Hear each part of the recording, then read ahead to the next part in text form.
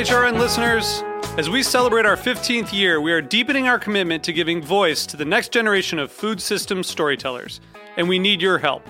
Our internship and fellowship programs help activate new possibilities for underrepresented and underestimated young people through experiential journalism, audio engineering, and production training. Through these unique programs, HRN helps food equity stewards build essential workforce readiness skills that expand their potential and foster economic mobility. Please consider supporting these critical programs. And with a minimum donation, you can be entered to win a dinner for two at an amazing restaurant in one of 8 cities and tickets to a concert at a great venue in one of those cities. We have incredible partners across the country who have donated, as they also share our passion for helping to educate the next generation of food systems storytellers. Check out heritageradionetwork.org/15 to donate and enter to win today. That's heritageradionetwork.org/15 to donate and enter to win today. And make sure you donate before March 31st. Thank you. This episode is brought to you by Escape Maker, hosting the Women in Food and Farming Festival on May 8th and 9th. Learn more at womennourish.com. This week on Meat and Three, we're jumping into a world filled with fizz, iridescence, and deliciousness. We're talking about bubbles. It came from the air gas truck. Yeah, no, I never thought about it before that. And I think it's emerged as Boba's tea shops, a site of Asian American youth identity building. We're called the invisible industry because these products you don't really see, but they're around us in every way, every day. Listen to Meat and Three wherever you get your podcasts.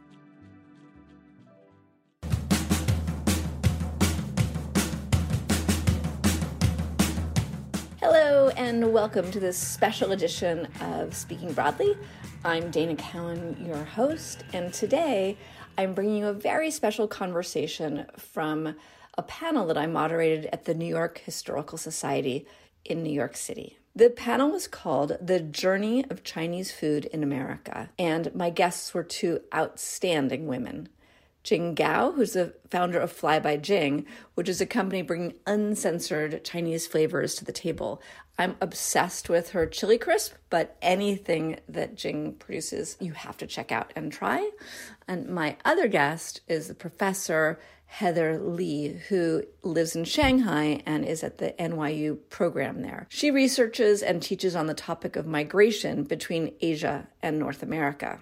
At a time when there's been an increase in abominable anti-Asian hate crimes, we today on this panel use food to examine the history of anti-Chinese sentiment in the U.S. from the past to the present time. I hope you find sustenance and the conversation. I'm in New York City. Heather is in Shanghai and Jing is in Los Angeles. So welcome, guys. I'm so happy that you're joining me.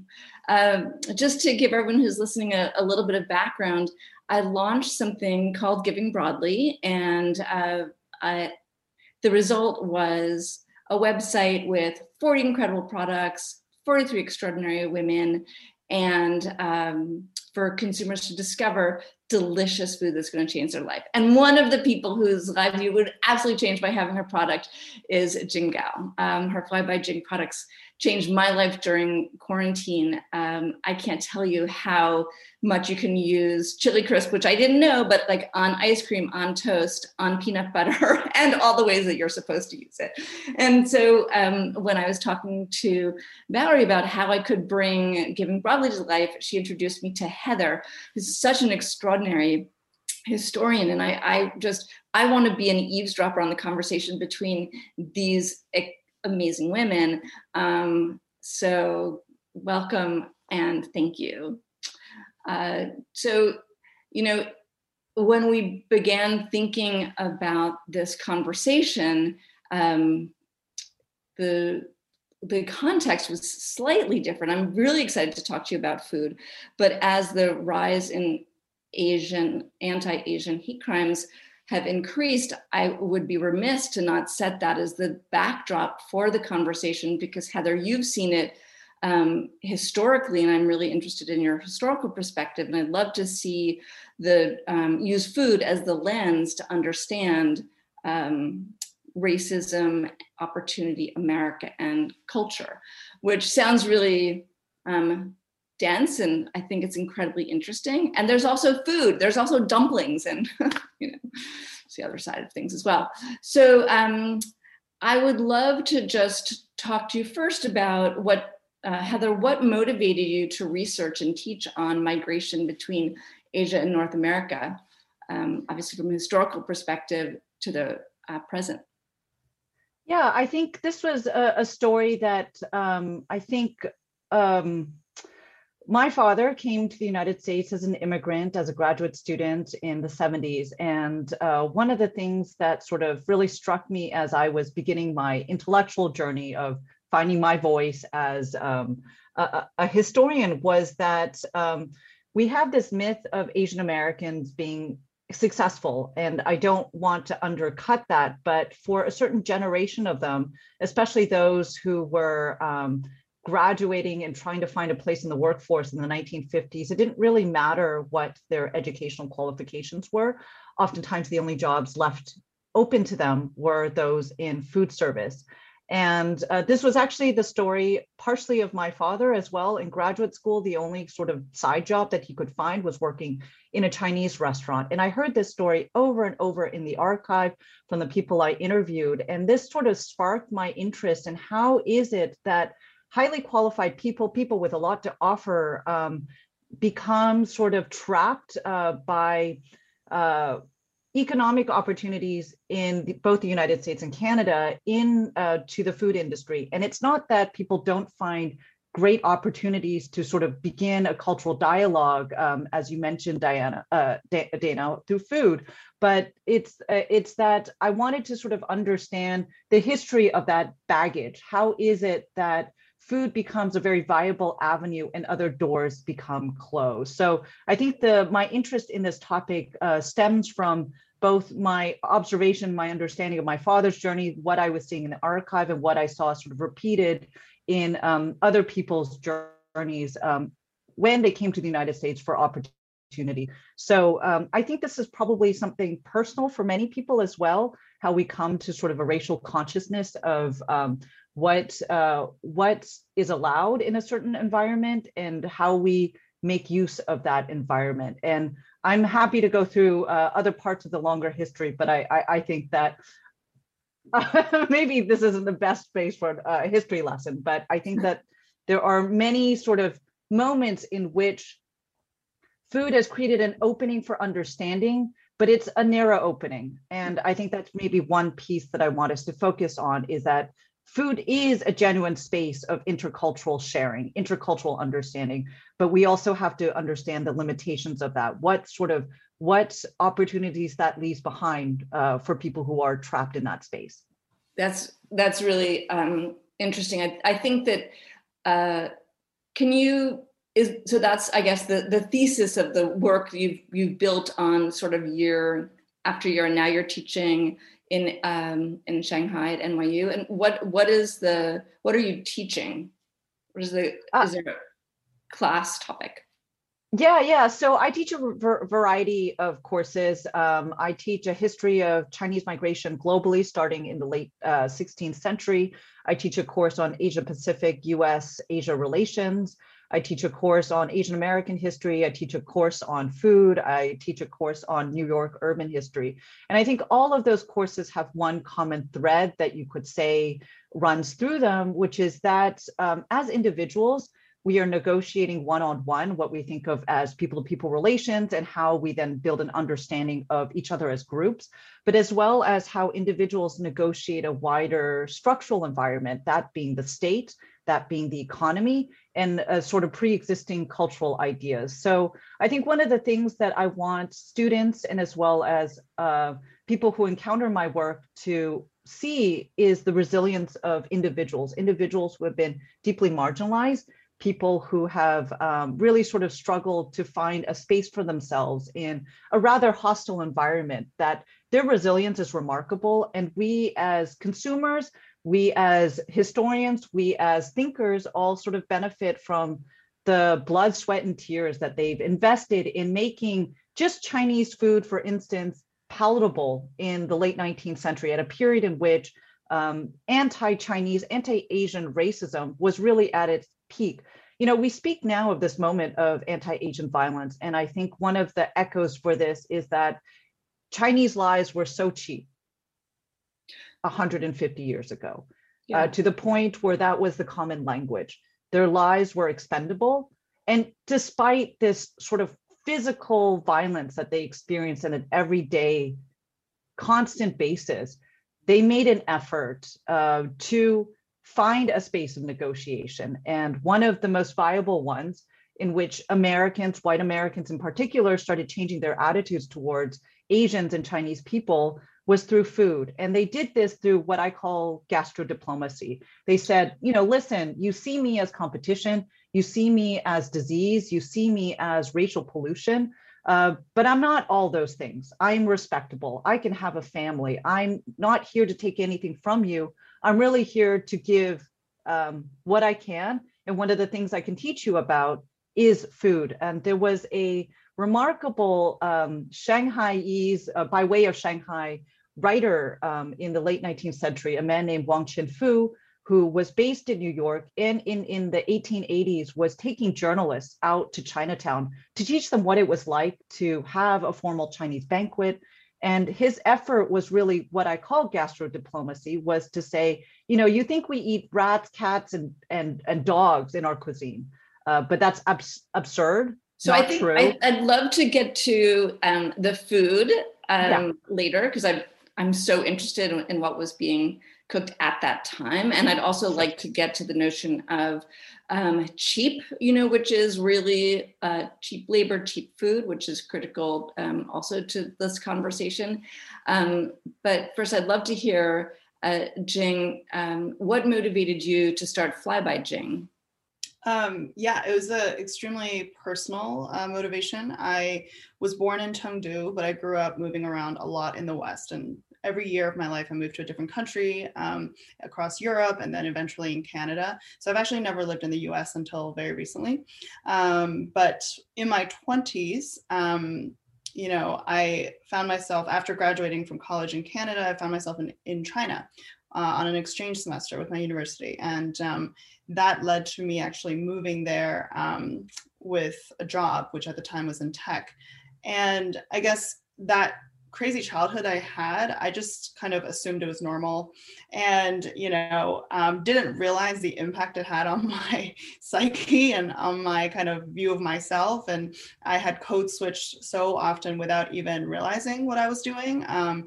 But, you know, at the age of 7, I had given myself the name Jenny to better fit in, because I just wanted to blend in. I didn't want to draw any attention to myself. And that was the only way I knew how.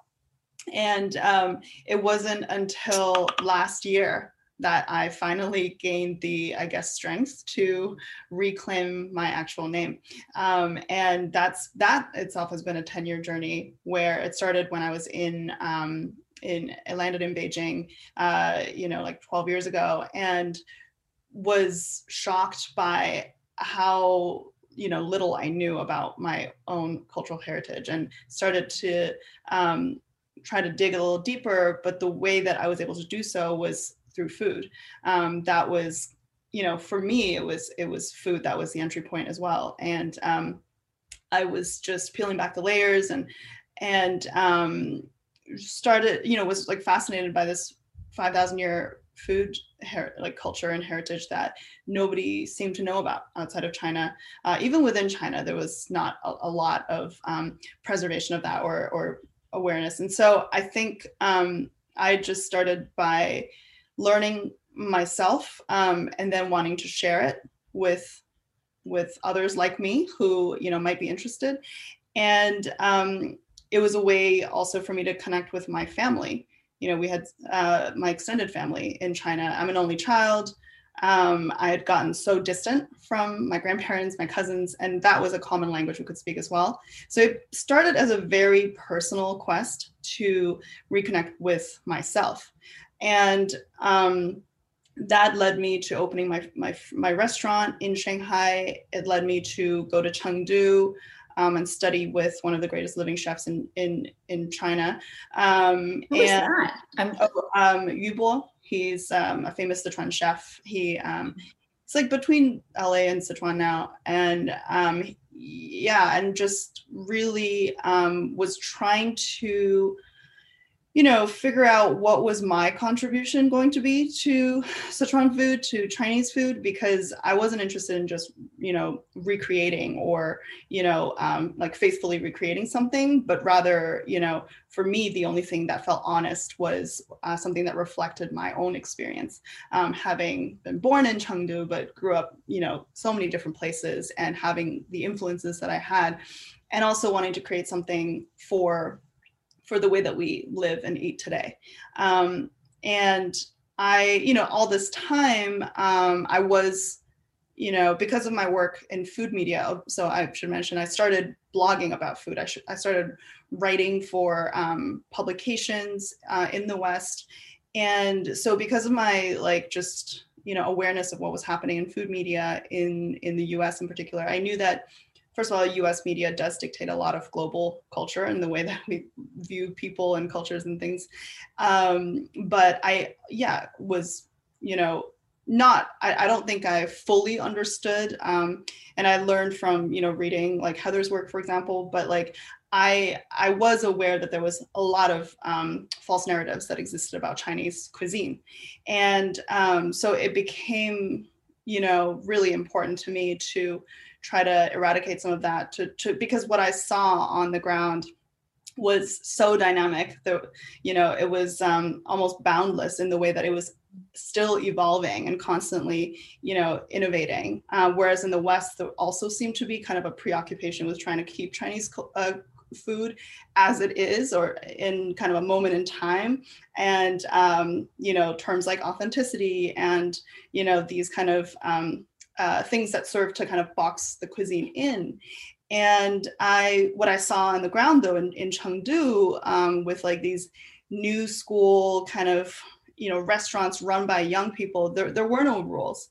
Sichuan cuisine is such a resilient cuisine because over centuries it has adapted and evolved with trade, with chili peppers coming in only like a couple hundred years ago, and it was such a dynamic thing and full of life. And I knew that without evolution, a food culture will eventually die, right? And so those were questions in my mind, like what is my contribution going to be, and also wanting to shift kind of, perspectives in the West about Chinese food. And so eventually that took the form of me. I started actually by cooking, and I was, cooking kind of my take on modern Sichuan flavors that were really like me, rooted in tradition, because I was sourcing these ingredients that I had spent years, developing those relationships. And from my training with, that chef, I knew and I understood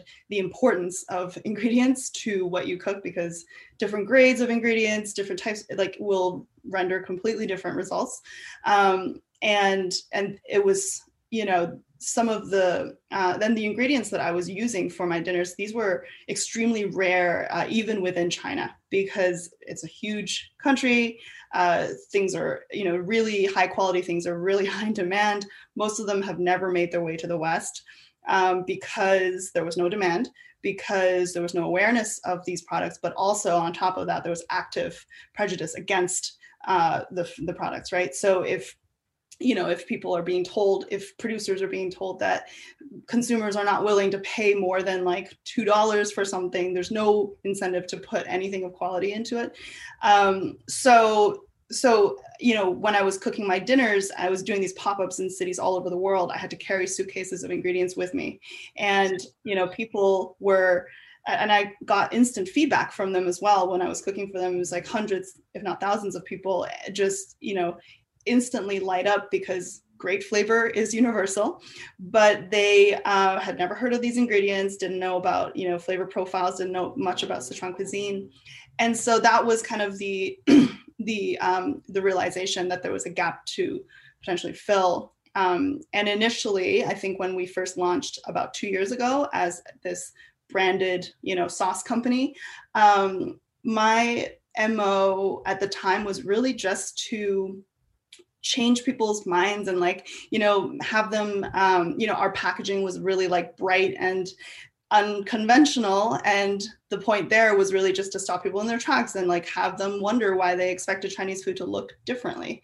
I think over time though, our brand and our values and kind of what we're here to do has shifted a little. I think it's gone from, in the beginning, it was it was almost like coming from the defensive.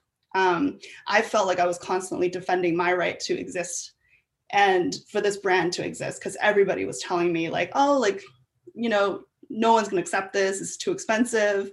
Chinese food should be cheap, or, Chinese food is too niche. Like there's no market. But as we grew and grew, and also as I evolved and I reclaimed my power in my name, I think our brand has evolved too. So now it's less, it's less kind of like defensive and more just like, we are here and we deserve to be here. And we're also, not only that, we're creating space for more voices, more diverse voices to exist as well. I think that, in the way that the brand's evolved and you rebranded the packaging, it's really to bring the story front and center, which I think is so valuable because, what we cook at home influences the way we think, same way that eating in a restaurant influences the way we think about culture. Heather, I was curious, when the Chinese came to America and were cooking in America and cooking in restaurants, I was curious what Jing brings up about this notion of authenticity and quality, and what were people able to make, back in, you go back to like 1852-ish, in the research, I guess. I'm curious, and who was eating at the restaurants, and like what was their thinking? I really want to first say thank you to Jing for the way you formulated authenticity, the way it's sort of talked about as a terminal end. I thought that was such a beautiful phrasing, because in many ways it encapsulates sort of the struggle to speak, right? The struggle to live, the struggle to be in the moment. That is often not just the experience of Chinese immigrants, but many racialized populations, that we are more than this flattened image. But to answer the question about what was Chinese food like in sort of the earliest iterations, starting with Chinese restaurants of the 1850s, is that these restaurants were aimed towards a Chinese audience, in that they were oftentimes opened at the behest of a leader in the community, usually somebody wealthy, a businessman, most likely, who was looking for a space to entertain what he sees as his collaborators. So there's a Chinese concept called guanxi, and it's relationship building. And one of the important ways in which you relationship build is to host large dinners, either for festive events. So these early Chinese restaurants were really about building relationships of Chinese leaders to locals, to other Chinese, and they were a lot of the food was very inward facing. So you would have, typical items of a Cantonese banquet show up on these menus as were. The classic items would be shark fin soup as well as bird's nest soup, and they would very often appear on these menus. So I would say that the first Chinese restaurants were really for the Chinese, speaking to the Chinese about a language of what it means to be Chinese in this diasporic space. And were the ingredients coming from China? So they're really like shark fin, and because that's so interesting, right? Jing's talking about how hard it is to, get these rare ingredients, and we have not been exposed to it recently, in America. Yet it sounds like because of trade and because of immigration, there actually were the ingredients to be cooking with. Yeah, I would say that they existed, but they were very rare and hard to get. So some of the first immigrants were these international traders. So they would be, they came to California out of an interest actually to sell to the American market. So they were, and as well as to bring American products to China via Hong Kong. So these were very adept businessmen. They had very robust international relationships with traders and ships going across the Pacific. They were really building those connections for the United States to China. Of course, these sort of networks spread eastward as their networks grew as well. But they were still very expensive. So there's these great archaeological studies that sort of indicate that the kind of trickle down effect of these migrant networks is that ordinary Chinese immigrants, so people who were working for wages, were able to eat imported goods, imported preserved vegetables, as well as dried fishes that came from all around the Pacific through these networks. It's not clear how much they eat of it, but it's important to note that they were able to afford these things very far away from where they were sourced. It seems that in what I read of your work, the restaurants were sort of the Chinese feeding the Chinese, and the Americans were horrible customers, right? Because they had devalued the cuisine and they wouldn't spend the money on it. And it seems like the beginning of devaluing the ingredients in the food has a very long history. Yeah, and I think this gets to what Jing has mentioned as this struggle to create space for Chinese food that is high quality and for consumers to enter a conversation with this assumption that products are high quality and I'm willing to pay a premium price for that.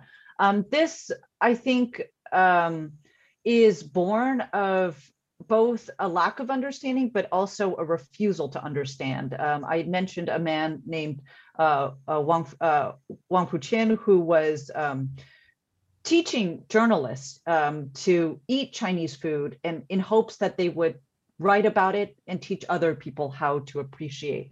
One of the sort of twists of that story is that eating Chinese food in places like New York, in places like San Francisco, really became understood as a challenge to manhood. And what I mean that is, when a man sort of says to his friend, hey, let's go test our ability to eat the most dangerous cuisines. Sounds kind of familiar, right, today. Let's go test one another to eat the most dangerous cuisines by going to Chinatown and eating a dinner of rats. So that was sort of the joke that it became of this effort to broker understanding. And so I see sort of the beginnings of adventurous eating, this hyper-masculine language of using food to prove themselves as being born of this moment of an effort to bridge cultural understanding. So we still have a lot of, I think, baggage that is connected to that moment. The cheapness of Chinese food and where the assumption that Chinese food should be cheap to customers comes out of a slightly later moment. So there was a visit by a really important Chinese official, the highest Chinese official to come and visit the United States. It's a man named Li Hongzhang in 1896, and his visit creates this myth that chop suey was made by him, it was eaten by him, and it was enjoyed by him. And white Americans started going to Chinatown, and as well as Chinese restaurants across, when they started moving out of Chinatown itself, in a hopes to sort of participate in an idea of that they were being sophisticated by eating chop suey. It's a myth. Li Hongzhang never ate chop suey. There's no way that he would have experienced it. But this sort of misunderstanding, both perpetuated by journalists and as well as embraced by Chinese immigrants who are trying to sort of create a market for their goods, gives us this exact tension that Chinese food should be accessible, it should be available, and it should be cheap for us.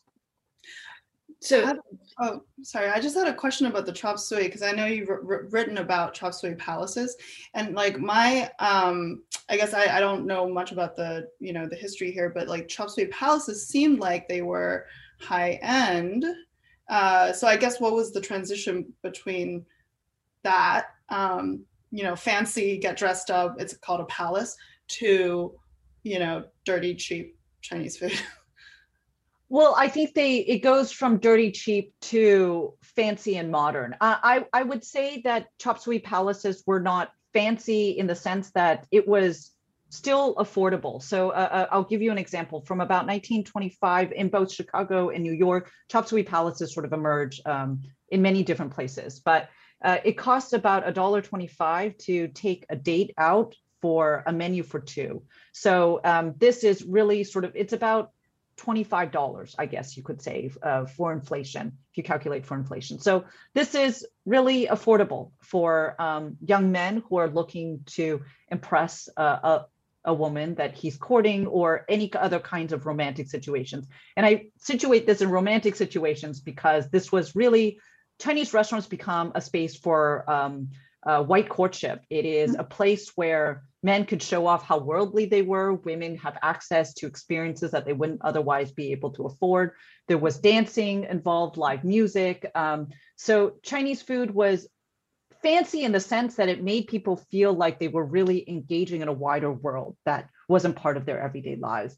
But it was modern in the sense that Chinese restaurants were really trying to engage what was a common form of pastime for young single white urbanites at that time. So that was music, food, and dancing and performance. All those things were part of the chop suey palaces, and they tended to be very large, physically very large, as a way of saying, we are different from the cheap Chinese restaurants.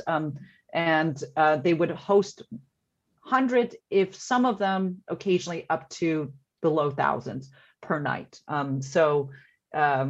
Fancy in the sense that they were monumental, but not in terms of cost. They tried to be really affordable. We need to take a quick break for our sponsors, and then we'll be right back after the break.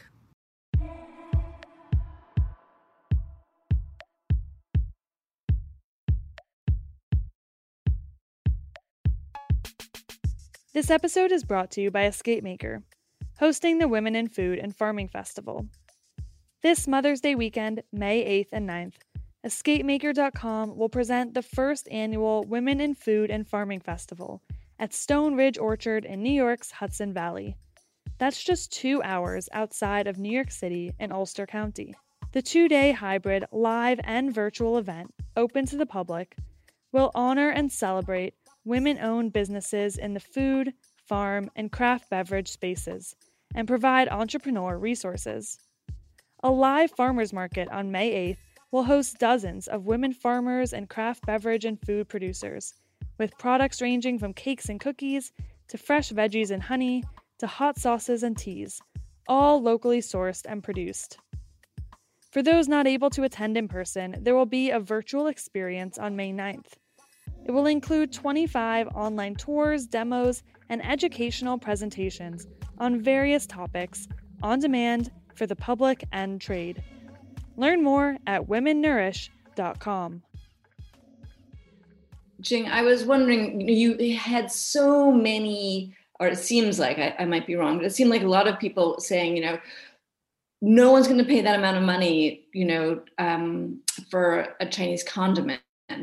And there were so many objections, and there was so much reluctance to believe that the ingredients could be, fantastic and high end. But when you actually brought Fly by Jing to market, was there any pushback at all? I mean, the only thing that I've seen is sort of infinite love, and having things on pre-order because the demand is so high. So was there ever a moment that you were worried about the pricing, or people just wrong? Yeah, I mean, I think, okay, so we sell our sauces for about $15. It is high if you compare it to a $2 hot sauce, but it's not if you compare it to other $15 hot sauces, of which there are plenty, right?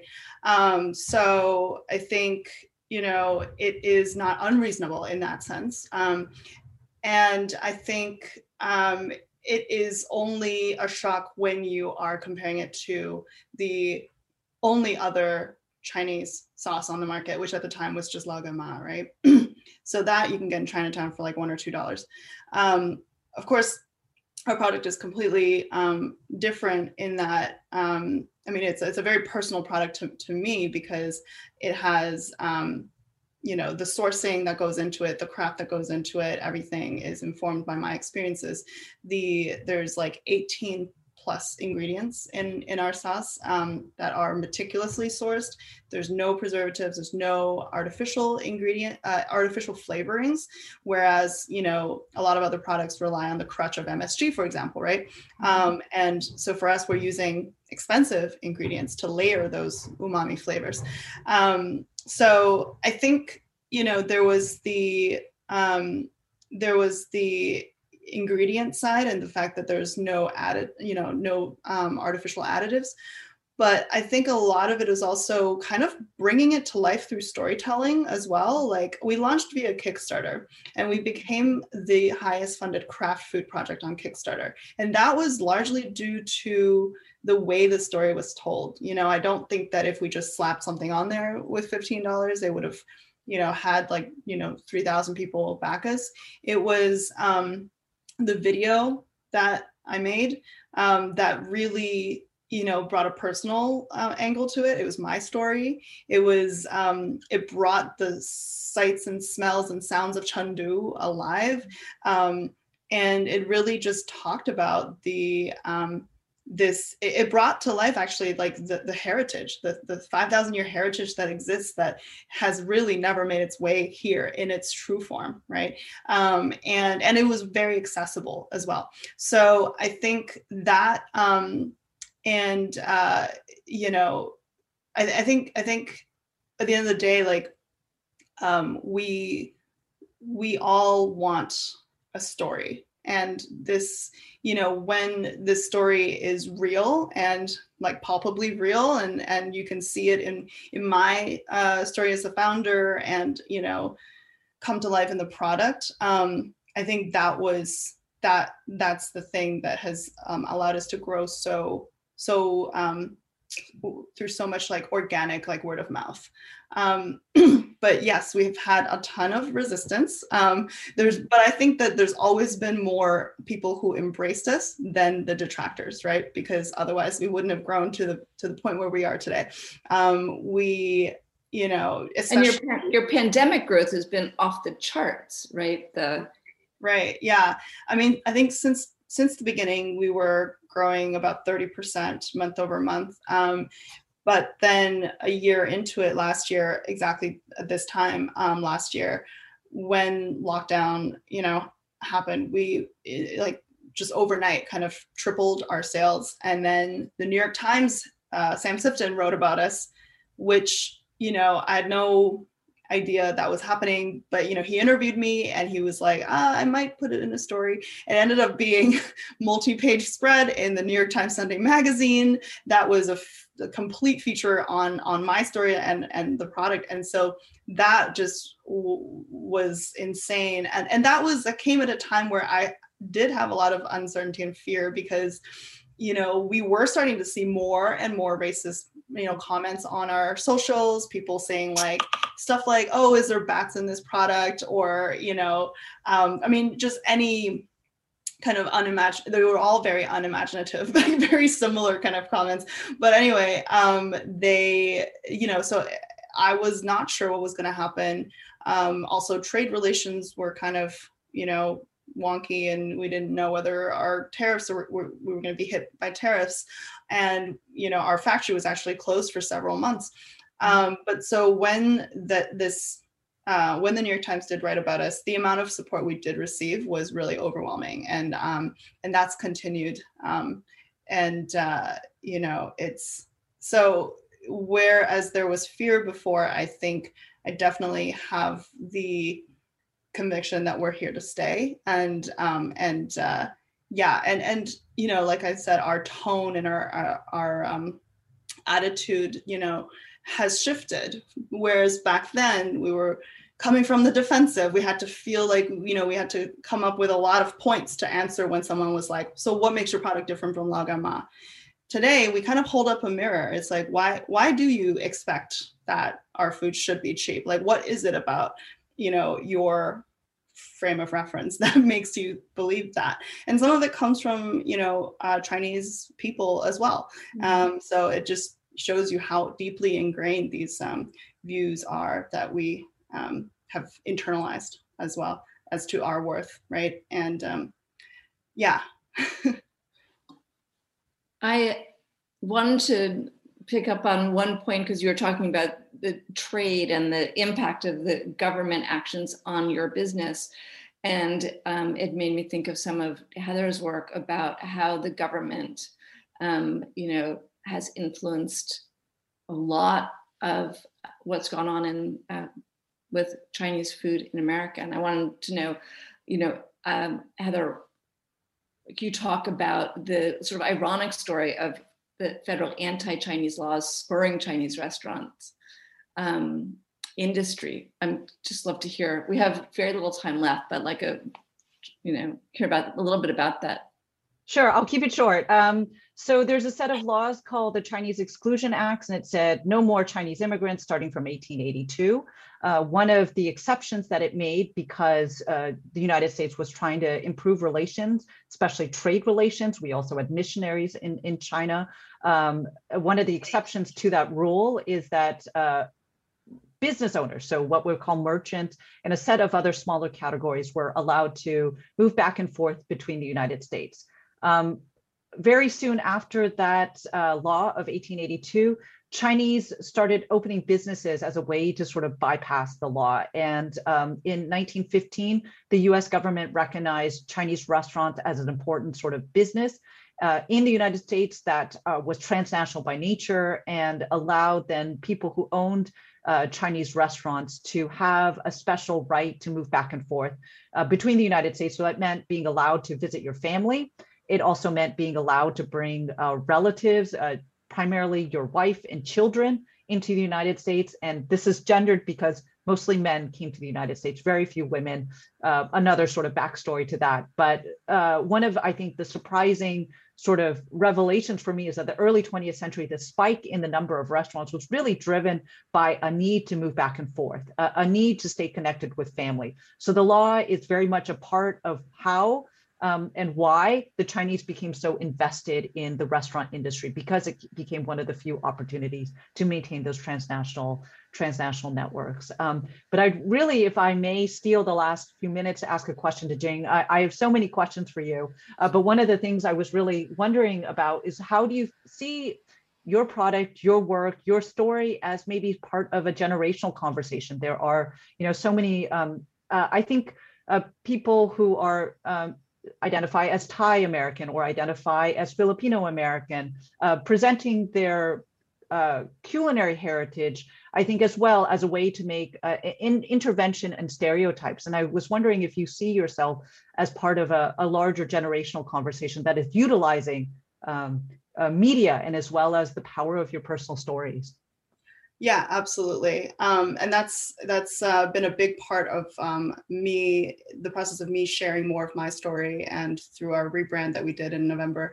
I think when we launched in 2018, we launched actually then because earlier that year in June or April, I came to California. I went to Expo West, which is the largest natural food trade show in the world, pretty much.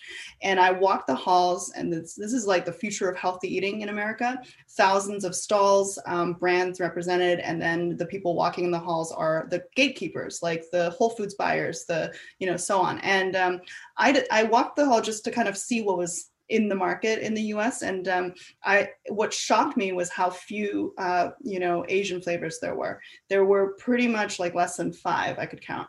And that's when I knew that was that was just a huge shock to me, right? Because it's not representative of America, not representative of how we look or, how we want to eat. And so when we launched in 2018, we were one of the first modern Asian food brands to exist. And since then, more and more have been coming to market. And almost all of them I know personally, because almost all of them have reached out and said that they were inspired when they saw us launch a Kickstarter to start their brands. And so that's the beautiful thing about what we're doing. And that's what is keeping us going, right? Because what I realized also in doing this rebrand, in having our tagline be, it's not traditional, but personal. And for me, sharing that very personal story that I did on our socials through our video of me, embracing my name, that was something uncomfortable for me to do. But I realized that in doing so, I was allowing and creating space for others to do the same. And so what we're really trying to show is that we're not a monolith, like you mentioned. We're, there's so many layers and so many complex, stories that all deserve to be told and to be heard. And we are definitely, part of that movement. And so that's for sure, I think, what we're here to do ultimately. Well, thank you guys. It's been such a pleasure to have this conversation. It feels so brief. I have so many more questions for both of you.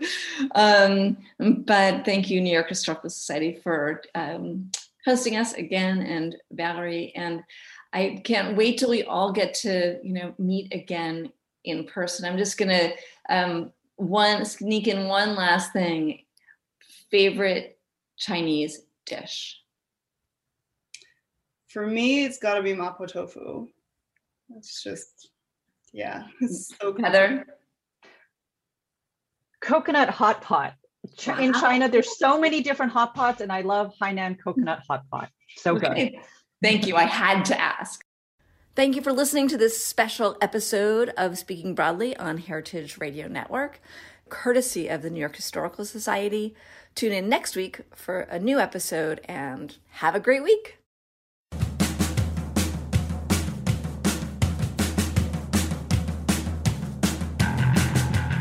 Speaking Broadly is powered by Simplecast.